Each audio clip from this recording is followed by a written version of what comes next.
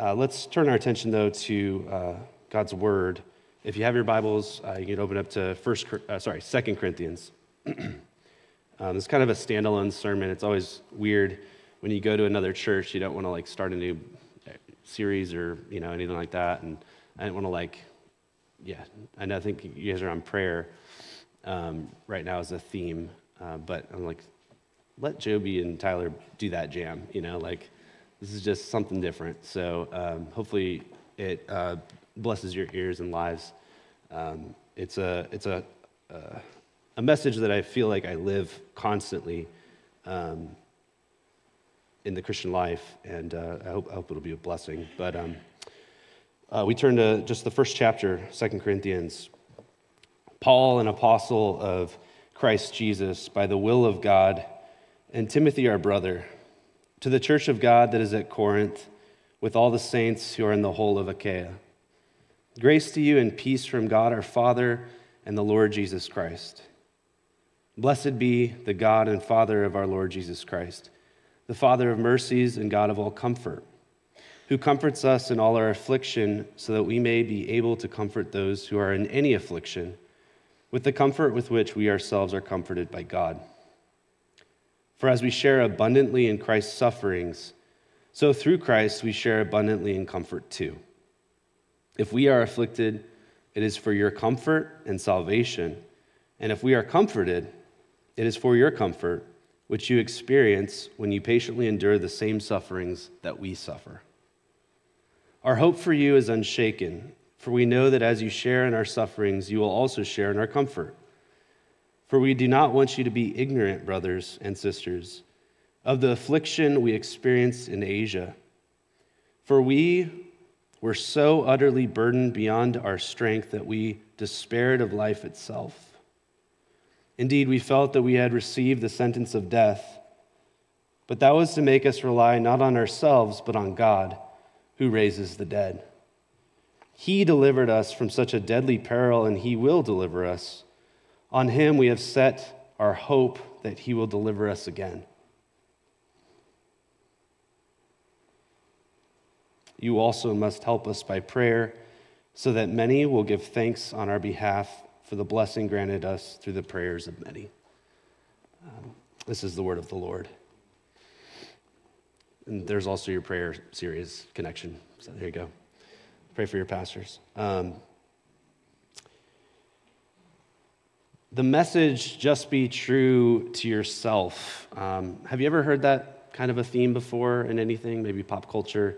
I think be true to yourself kind of summarizes about every Disney movie I think I've ever seen, growing up and even to today.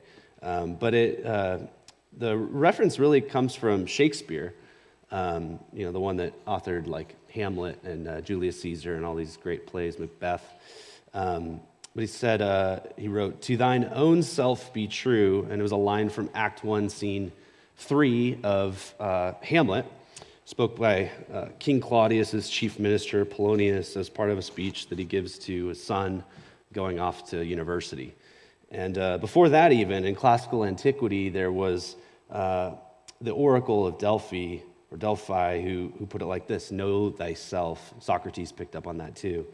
And like in antiquity, which is ancient times, in our own present day, one of the worst cultural sins we might be able to commit today is to be inauthentic. To not be true to yourself is to lose yourself. And a person who's found themselves is one who has who's true to yourself, wherever that leads, whatever that means. But the central point there is that it's all wrapped up in the individual, me, myself, and I. I choose my, purpose. I choose who I am, what I want to be, and have the power to do so. And everything is up to the individual. As an individual, you can overcome anything. You can get to decide who you want to be, and you can be a hero of your own story. And it's a story of, when you look at it, it's a story of power, right? If I just dig down deep enough and look inside, I can overcome anything. Just believe, right? All right, I'm done, right? There you go. That's the gospel, right? No. But that is a message we hear, and One of the ways that we see this played out often in our own lives is when someone we know is going through a very difficult time, a difficult season in life. Maybe they're losing their spouse. Maybe they've been diagnosed with a terminal illness. Maybe they're going through a divorce, or someone they know has been, or their child's really sick, or job loss, or just mounds and mounds of stress, like from everyday stuff, and you're just exhausted. And there's a lie that either we tell ourselves because we're so enamored and caught up with like the daily messages of, Disney and all that. I'm picking on Disney, but or we will hear it told from others who are trying their best to comfort us, but they don't know what to grab onto, right? Because maybe it's not God, it's something else, and so they're just trying to say something rather than nothing to fill the void. And what this is it's a complete lie. And this morning I kind of want to openly talk about the lie that we can believe, mostly because it's so pressing on our cultural moment. And then I want to kind of proclaim the truth that we refuse to believe. So we're going to consider 2 points this morning. If you're a point person, if you're not, then ignore it. But the first point that I wanted to make was the lie we tell ourselves.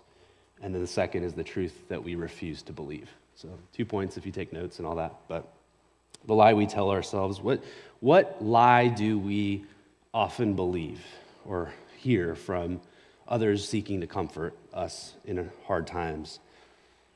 The lie is, God will never give you more than you can handle. God will never give you more than you can handle. If you just believe, or if you put enough faith in yourself, or you discover who you were really truly meant to be, if you change who you want to be even, you'll overcome and you'll get through whatever life throws at you. You got this, right?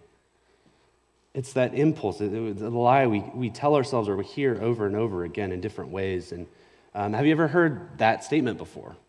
When you're going through a difficult moment. And it's like, you don't want to be mad. Like, it's not like, oh, I hate you for saying that. But it's like, is that really true?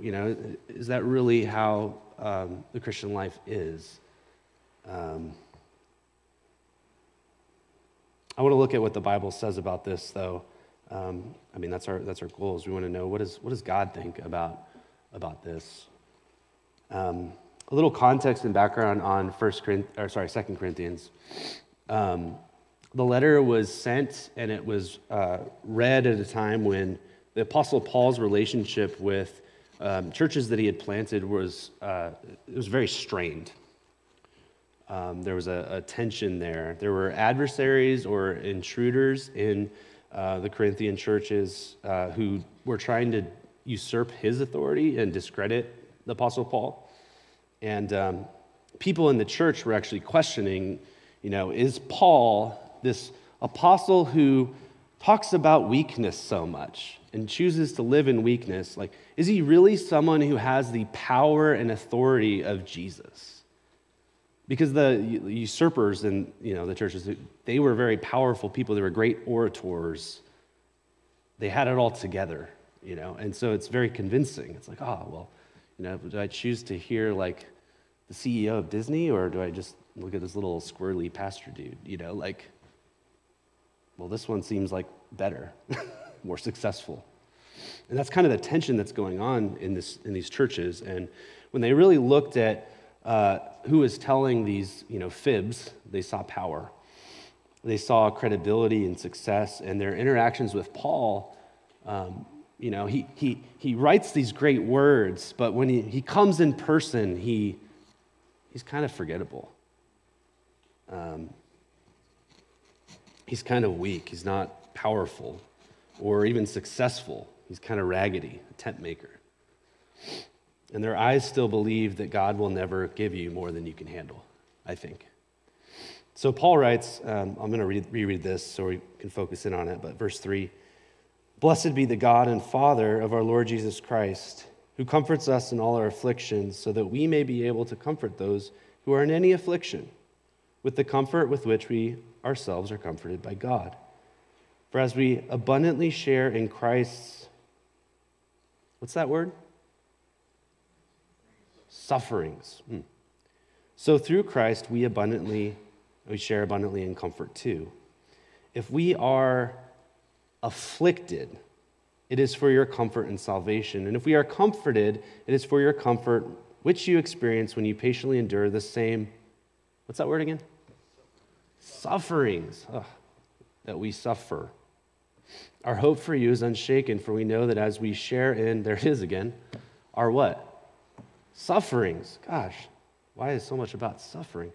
You also will share in our comfort.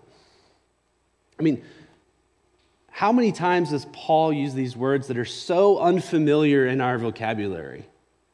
You can read a bunch of research on this, but as Americans, we don't really like to talk about death. We'll do anything to avoid that conversation, especially around the dinner table at, Thanksgiving or Christmas or whatever. It's uncomfortable. You can't even find a cemetery anymore in Southern California. It's hard to even think about death in the life that we have kind of carved out for ourselves today. But he says these two words that are, like I said, non-existent in our daily chatter. They're affliction and suffering. How often do you hear those words when you're talking to other Christians? It's like, well, I'm so blessed. It's not, well, I'm suffering horribly right now. How about you? Oh, I'm suffering horribly right now. Great, so glad, It's but that's the kind of thing that Paul is so focused on.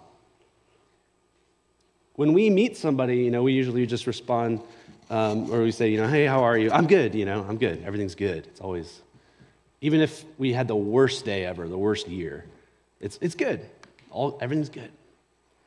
We're afraid to share. We don't really hear, I'm actually doing awful. My truck broke down. My dog died, and my wife is leaving me, and she's taking the house.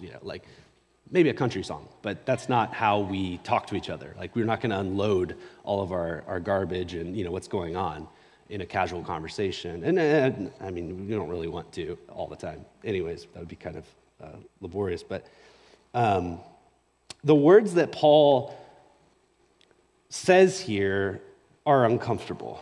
They make us uncomfortable because success and strength and power are really what we crave, what we hunger for, what we want to be a part of, and even what we want to portray to other people, right? Putting your best foot forward, being successful.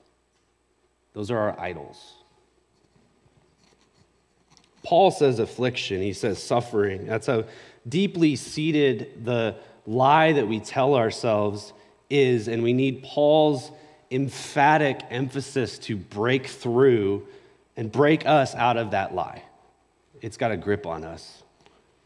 And the best word that I can think of to capture the sense of affliction that Paul is trying to describe here in this opening passage of 2 Corinthians is the word pressure.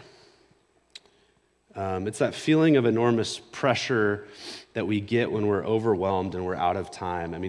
Has there ever been a time in your life when you've been just put on the spot? You have a deadline coming up, maybe it's work, maybe it's final exams, just so much, you're so busy, and you feel like you can't take on another thing.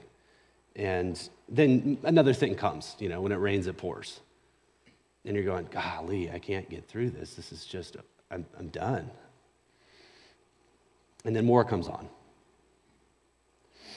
In 1981, Queen and David Bowie struck a chord with their hit song, Under Pressure. Everybody knows that song. You could cue the hi-hat when it starts. There's the bass line, do-do-do-do-do-do-do. Some piano, the percussion, cymbals, clapping hands, snap your fingers, electric guitar, and that unforgettable voice. Pressure. Pushing down on me, pressing down on you, no man asked for. Under pressure that brings a building down, splits a family in two, puts people on streets. You can hear a pin drop with those lyrics. Those hit. They describe the human experience, the human condition. And the song ends, yes, this is our dance. Yes, this is ourselves. They put that common feeling to music of what it feels like to be stressed out and burdened by someone or something or your life circumstances, and they just pile on. I mean, you feel me? Have you ever been there? Or at least watched somebody going through that kind of suffering, and you can't really do anything to help them? Like in your own power, there's nothing you can do. And so you scramble for the words. God won't give you more than you can handle because it's uncomfortable and I don't know what else to say, and I'd rather say something that sounds godly, and I'm freaking out right now. Like, you're going to be okay, But you're just a human like they're a human. And are they? Are you? It takes the right number of circumstances that any of us can get there, right? Even the streets, under pressure. And that's, again, because everybody's human, from the cashier at the grocery store to the doctor you see because you have strep throat, or everybody, the pastor who pastors this congregation. But we keep buying into that lie in a way. We ignore the facts about ourselves in order to bypass and avoid that uncomfortable truth. What is that truth? What's the truth that we refuse to believe that I'm trying to bring up here? Well, I don't want you to be unaware of this truth. This truth will free you from the affliction that you might find yourself in today or in the future. And this truth is hard to believe, but again, it's freeing when you believe it. So the truth is that God will absolutely, positively, 100% give you more than you can handle. Yeah. He will give you more than you can bear. How's that freeing? Well, look with me again at verse 8 of our passage. For we do not want you to be unaware, brothers, of the affliction we experienced in Asia. For we were so utterly burdened beyond our strength that we despaired of life itself. This is Paul's words about his experience in Asia. Indeed, we felt that we had received the sentence of death. Now, we don't know exactly what Paul experienced in Asia. Like, the details are left out. Commentators argue for days and days and pages of it being one of three things, it boils down to. Some might say it was a mental illness. Others say it was an illness that was terminal and that eventually turned around and didn't end up killing Paul or his associates. And then others say he was facing intense persecution and was beaten in prison, shipwrecked, and all the things that we do know about his life. And he was running for his life, and that was the situation. We don't know the specifics, is my point. We don't know exactly what it was that brought him that low. But I don't think the specifics are the point. I think he would have told us the details if he thought it was needed. Paul is maybe being intentionally vague here on the details because he wants us to see that it could be any of those things. It can be any number of things that anybody, not just an apostle or a pastor or a ministry leader, could face. It happens to everybody. Anybody can suffer.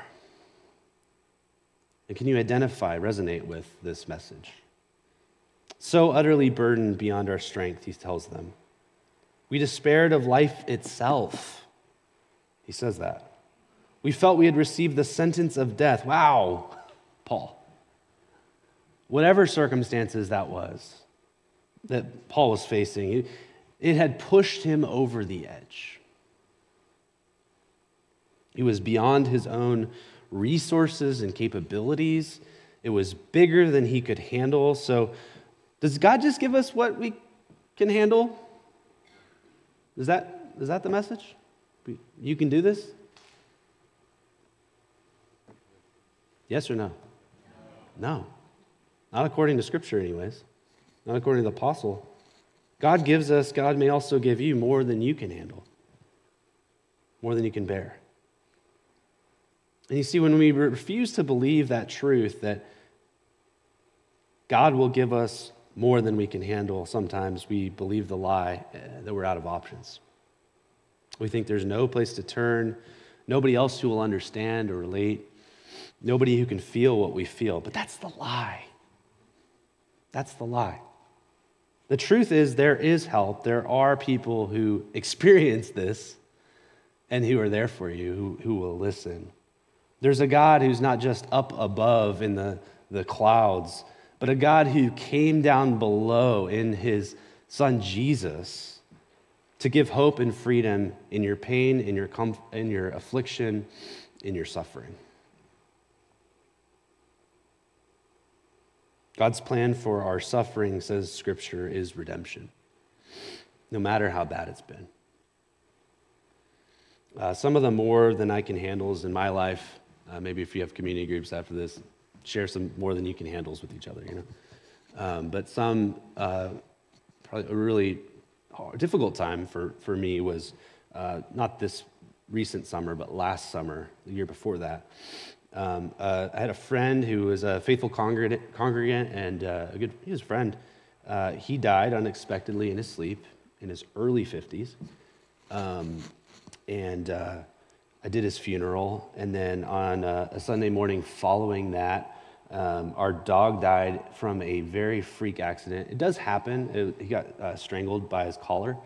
Apparently it happens more often than you would think, but it was a very freak accident because we had two dogs, and our smaller dog is the one that didn't die, which is like, how did that happen? Her little tiny leg got wrapped up in his collar. It's like, I don't even know like how that could happen, but whatever. And she's fine. She had not even like a scratch really. 2 months later, our church closed permanently. We said goodbye to a dream of a church in San Marcos. And around that time, we were also dealing with the reality that our nephew's cancer had returned. He was 2 years old. Battling that. And then my sister was going through a divorce. So I was like, just throw it all on there. What else? Like, bring it on. Love it. So it was a pretty bad summer. And those are some of the more than I can handles, right? Just to be a little transparent. And those things are hard, right? Those things are difficult. And there's probably worse. Maybe you've experienced way worse than that. You're like, dude, stop being such a crybaby. Like, that's nothing. Like, my more than I can handles are way worse, Like, maybe they are. And the question that comes up, though, whenever somebody's facing difficult circumstances is along the lines of, well, why would God even want to give us more than we can handle? I mean, how do we really reconcile that with this, like, God is benevolent, he's loving, But that doesn't seem to really match up with that. If our experience is, we have to go through kind of a hell in this life sometimes. Why would God even want that for his children? Isn't God supposed to be kind and loving? And why do I have to endure pain? Well, God's purpose in giving you more than you can handle is so you would stop relying on yourself, that you wouldn't just believe in yourself, but you would trust God. That's why. That is his purpose in suffering. It is actually for your sanctification. It is for your growth. It sucks. It really sucks. But it's actually for your good and his glory. He wants you to come to that end of your rope, not so you'd be strangled by it. He's not maleficent. He's not an evil God. That's to believe the lie. But the truth is, and don't refuse to believe it, God wants you to trust in him. He wants you to really know that he is there. He is not absent. He's not aloof to your suffering. Look with me at the second part of verse 9. But that was to make us rely not on ourselves, but on God who raises the dead. He delivered us from such a deadly peril, and he will deliver us. On him we've set our hope that he will deliver us again. That's faith right there. Suffering and really unfair circumstances they can and probably will happen to you at some point in your life if they haven't already been happening or haven't happened, and you're like, gosh, why are you bringing this up? I don't want to go back there. That was dark. But you remember his mercy in those moments.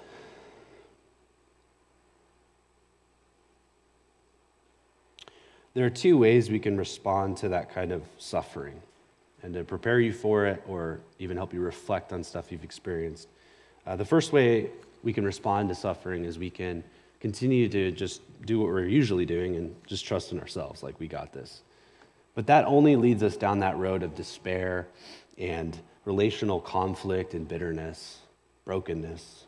Because when the pressure is actually there, like, who can bear that? You're not meant to bear that alone. The second way we can respond to suffering is to cast our cares on the one who cares for us. The one who cared so much for us, in fact, that he sent his son, his beloved son, to endure the worst kind of divine affliction that any human being could experience.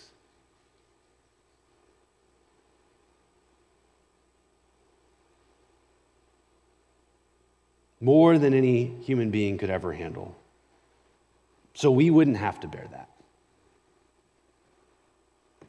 Talking about Jesus, talking about the good news, the gospel, that great announcement. You know, the pressure that you're under, or you might be under one day, doesn't have to end badly. Paul's offering all of us not just a way out, but a way through suffering that embraces it and acknowledges it, doesn't deny it, doesn't say suffering doesn't exist. You know, Buddhism, like, it's not real. It's like, dude, it feels real. It is real. But a way through suffering that leads us to hope and encouragement and comfort. True comfort in the God of all comfort. God's not going to keep you free from suffering. Like, that is not what's promised in this book. Like, if you're looking for prosperity and a success how-to book, probably won't recommend the Bible. Like, yeah, it's probably not going to lead you to, your best life now. But will lead you to your best life later. I can promise that. When you face pressure, God wants you to come to him and to dive deeper into the fellowship of saints, that community of suffering ones, with others who suffer too, and to celebrate with him, with God, with others, not defeat, but true victory, that God raised him from the dead. Jesus is risen. And God allows us to be put under pressure, so we'll learn and we will relearn over and over again how to trust him, how to trust in the one who had actual power over death, conquered it, killed death, and offers you the one who bore more than you could handle for you. That's God's promise to you. Let's pray.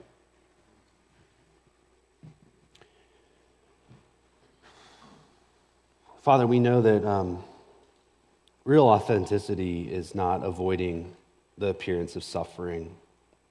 It's not believing the lie that you won't give us more than we can handle. But it's believing the truth that you might give us more than we can handle. And authentic people, an authentic community, won't act like we're too good, so we have to try and power through it, or we'll deny that we're going through anything hard, faking it till we make it. But recognizing that our lives are both marked out by suffering and affliction. And comfort too. That those things can coexist and commingle in ways where you are working. And where we ask, Lord, that you would help us to see that weakness is a sign that we are in fact authentically created and redeemed and loved by you. There's this upside down power of Christ in us that it doesn't make sense to the world. But that's because we are not of this world. We belong to you. And apart from you, we can do nothing. So embed that truth in our hearts and minds this morning, that we would cast our cares on the one who cares for us. You, Lord. Give us faith today. Amen.